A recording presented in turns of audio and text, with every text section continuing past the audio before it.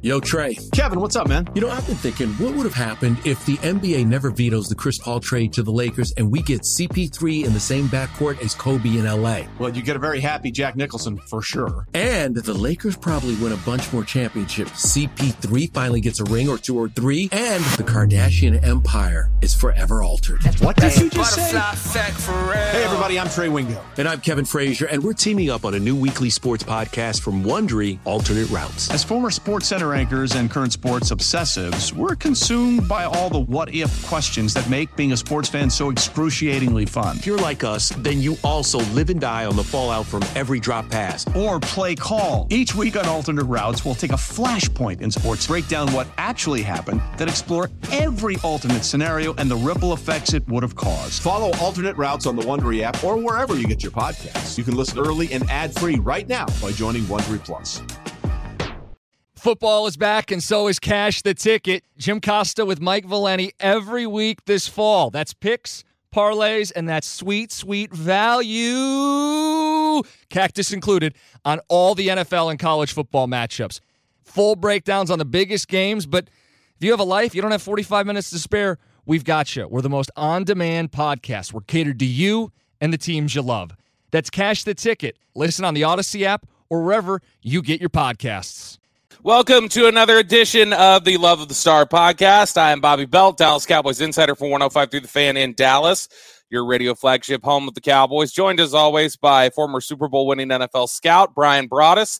He is now the co-host of the G-Bag Nation, 2 to 7 p.m. Monday through Friday on 105 through the Fan, and you can catch him on the Dallas Cowboys pre- and post-game show where he serves as the co-host. Brian, how you doing today? I'm doing great, Robert. Happy playoff week, right? Getting closer and closer. Yes, indeed. Excited. Indeed. What, other than the Dallas game, which game are you the most excited for? That's a good question. The Minnesota Giants game is kind of a bore, I think. I think San Francisco is going to run Seattle. Baltimore is not going to beat anybody without Lamar Jackson. So I don't know. I guess maybe the Buffalo game. Maybe. I mean, honestly, I think Dallas-Tampa is the draw of the weekend. I don't think there's anything else really close. I can't get you interested in Jacksonville and the Chargers. Yeah, young quarterback. Those two quarterbacks going at it. Yeah, that's an intriguing one, especially with the way the Jacksonville's played the end of the week or at the end of this year. So, I mean, it makes sense. The 4 and 5 games are generally going to be the most competitive, attractive ones because they're the ones most closely seeded together. But yeah, I'm looking forward to it. I'm not totally looking forward to what Tuesday morning may look like if this football team loses. That's going to be a dreary day. But you know, I like Dallas's chances in this one. I've watched a little bit of Tampa, went back, watched a little bit of the first game against Dallas, saw some of the Arizona game recently, and I'll keep watching Tampa over the next 24 hours. But I know you've gotten a good sense. Which games of Tampa have you studied this week? I watched Cincinnati, I watched the Dallas game, and I watched the 49ers game is what I did. I was trying to figure out a way. Cincinnati was down 17-0 first half of that game. And it looked like that Tampa was going to cruise. And then all of a sudden, Tampa started – they had a muffed fake punt. They had an interception. They had a Brady fumble. They had a running back fumble. It's amazing what happened to Tampa in the second half of that football game. And I was curious, the 49ers just ran them. I mean, if you look at, I was curious to see how San Francisco was going to run the ball and what they were able to do with McCaffrey and those kinds of things. And then with Debo, you're always looking for, like, when you watch San Francisco, you're always looking for like creative ways to run the ball and what effects. So, and then, like you said, I went back and watched the Dallas game just to get an idea. Dallas went away from the run in that game, with Zeke was averaging, 5.2 a carry. I felt like they had some good momentum going there. They just went away from it. Dak was then throwing the ball in some crowds. Then he threw the ball, the interception to Winfield. Defense got put in a lot of bad situations, made the Buccaneers have to kick field goals. That's kind of what that game was all about. So, yeah, this will be Dallas has got to figure out a way, and you've heard me say this before, Bobby. You got to figure out how to run when you need to pass, and you got to figure out how to pass when you need to run. Mm-hmm. I think that this one's going to be about Kellen Moore and against Todd Bowles and how he calls this game. And can you find a way to – and I think this is a game for Mike McCarthy just because this could go a couple ways. Tampa doesn't score a lot of points, okay? No. If you're Mike McCarthy, do you play the game in a manner where Tom Brady's on the other sideline over there, and so you have to call the game in a different way, where you go for fourth down at certain points in time? Is there, or is this a game where kicking field goals like Cincinnati did added up enough to where it got them the lead and ultimately got them the victory there? How do you play this game? I think because of Brady in the playoffs, I think I play this game a little unconventionally when I talk about how to manage the game. That's kind of something I was thinking, like, okay, are you going to give him the ball at the end of a game in a tie game or a close game? No, but I think I would be okay if McCarthy took some chances in this game in order to try and get some scores and kind of make this a thing where a game, or the type of game where one score at the end doesn't beat you. I'll tell you, going back and watching the first game of the season, I was reminded, and I had forgotten about it. I mean, there are a couple different things that are different about this team, but I forgot just how rough of a first game that was for Terrence Steele.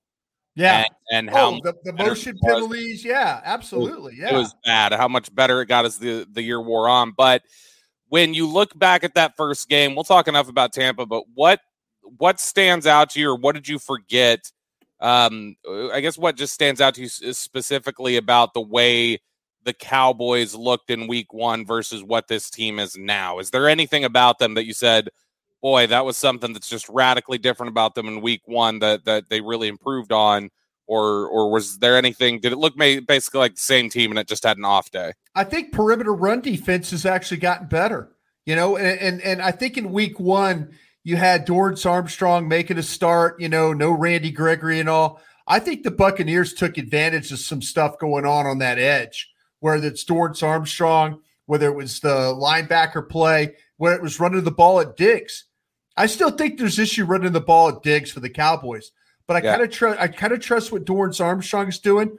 No Hankins in that first game. If you can control the middle, and I'll tell you what, Oso Digizua played pretty well in that game.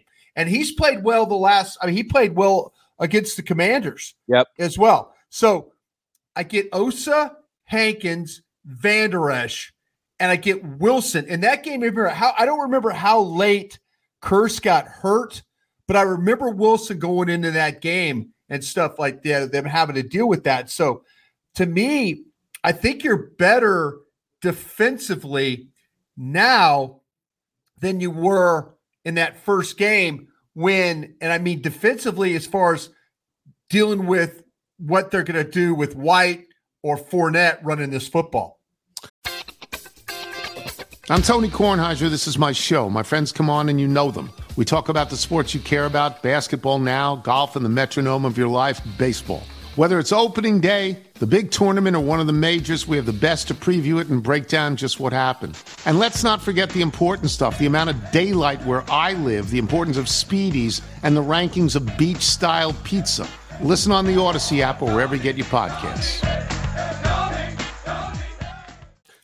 How improved does Tyler Smith look from week one to now? I think he's pretty much. I think he's the same guy. There's times where Tyler Smith looks like he totally gets it and he's on point, and then there's those other times where he gets buckled. And I'll say this: when you grade offensive linemen, you know it is, Bobby. Grade all 65 plays. Don't grade the 1 or 2 or 3 plays that he might have that are bad. Now, the thing you don't want to have happen is the 1 or 2, 3 plays. You don't want those to be the game-killing plays. You don't want that to be. Now, you didn't have Tyron Smith, but what Tyron Smith are you going to get this game? Is this the game where all of a sudden everything kind of comes together for Tyron Smith and he looks good on the right side over there? Because he hasn't looked great, and there hasn't been very good continuity with him and Martin running the ball to that side with also those tight ends over there. So there's so many things. You had so many questions in week 1 with the offensive line. You still have a lot of questions still. At least everybody with Biotish practicing full on Thursday, that gives me the hope that everybody's going to get to go back to their normal spot when we get to Monday night. Yeah, I think that it should look, relatively normal. You've still got Tyron Smith there at the right side and playing in that spot. What's your sense? Because this is the question I've been kicking around this week is, are you seeing a washed Tyron Smith, or are you seeing a guy who's struggling with the right side? Is there any chance that improves if they say, hey, let's do something wild, let's move him back over to left, let's figure out Tyler Smith on the right, or do this? Or is it just, you think if he was over on the left side, the struggles probably look the same? I can't say that for certain. There have been some snaps where Tyron Smith has not looked as good sustaining blocks as he has in the past. I think the pass protection stuff is still solid. The run blocking stuff to me is where I think that the footwork, the angles, the hand placement, I think that's been a struggle for him. And the cutoff blocks, having to step hard, having to make sure I got to get my head across this guy, working with Zach Martin, that hasn't been as clean as I thought it was going to be. So I'll admit I have yet to be right about what's happened at right tackle for the Dallas Cowboys, because I kind of felt like that Tyron Smith would plug and play and they would be okay. And he's been just okay. He hasn't been Tyron Smith Hall of Fame player. And where we might be right now is there might be a couple of guys in this game on Monday night that are maybe to the end of their careers, and they're going to have to play big games. And that's Tyron Smith, but it's also, you're looking at Xavier Rhodes. Yes. Xavier Rhodes is a guy that probably is going to be active in this football game, and is probably going to have to play pretty big for you when he gets that opportunity. So, we might be looking at a couple of guys. We'll see what happens with Jason Peters if he has to play. But I kind of feel like that with Tyron Smith, I'm hoping you could just, if this thing turns into a 4-game run, then I'm hoping for the best there. But you're starting to see the little bit of the slippage there.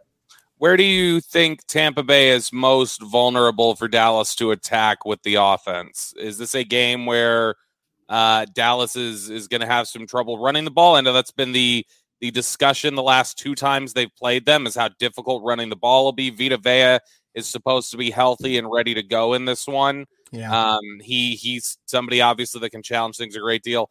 Or is the way to attack Tampa Bay here is just through the air and trying to take advantage of things there? What's the recipe for success on offense? I think it's going to be about, to me, where they appear to be the most banged up right now is in the secondary with Carlton Davis, Logan Ryan, Mike Edwards. They seem to be a little bit dealing with that. Keanu Neal's been a little bit nicked up. We'll see how Monday night plays for all these guys. But running the ball, I believe, is going to be more about perimeter.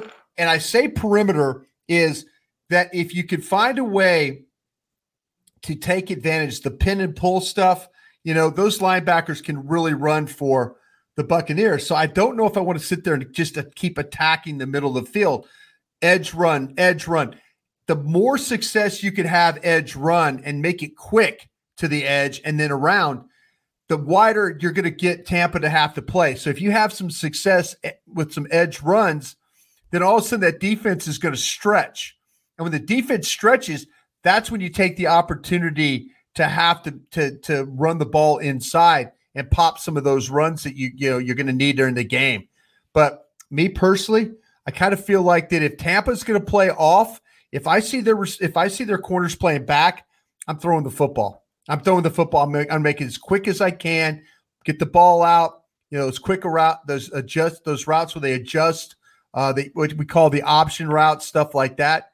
That to me, I kind of feel like that's where Dallas could make some hay. But I think they're going to have to run the ball. I think they're going to have to run the ball in a way where they get Dak Prescott running the ball. And so if all of a sudden we get through the first quarter of the game and Dallas has, say, got 40 yards rushing or, something like that, man, that's going to bode very well for them, I think, going long-term in that football game. Do you notice anything on tape? The few games I was watching, especially the ones later in the season, do you notice anything on tape with Tampa struggling to finish tackles? I watched a lot of other than Winfield. That's kind of in the San Francisco game, they didn't tackle well at all, and that includes their linebackers. And usually, when you start to talk about, with White and David and those guys, they usually tackle pretty well, but they struggled in that game, and they got blocked in that game. Down linemen got blocked, linebackers got blocked. When they had a chance to make tackles, they missed some tackles. I don't think that Carlton Davis particularly wants to tackle much in these games, but the one thing, and Keanu Neal, we all know Keanu Neal. Keanu Neal, when he plays, he could be a little bit of a liability, when it comes to that. I think he's a good dude and all that, but he could be a little bit of liability now, tackling and getting over, much like we've seen with Anthony Barr. Same kind of thing, same type. But I think Winfield would be the best tackler that they have in the secondary. Yeah, and even the game I watched, I think Winfield missed 2 tackles in the Cardinals game specifically. I saw Logan Ryan miss some, and you're right, the linebackers too. It looks like it's been a little bit of a struggle for them, but we'll have some more to talk about with the Buccaneers and what they're doing for Monday when we come back with another one. I want to kind of take a dive off into the discussion about what's on the line for Dallas specifically and for guys on the Cowboys specifically as they head into the playoffs. You're listening to the Love the Star podcast. The Love the Star is an Odyssey podcast. You can find it on the Odyssey app or wherever you get your podcasts.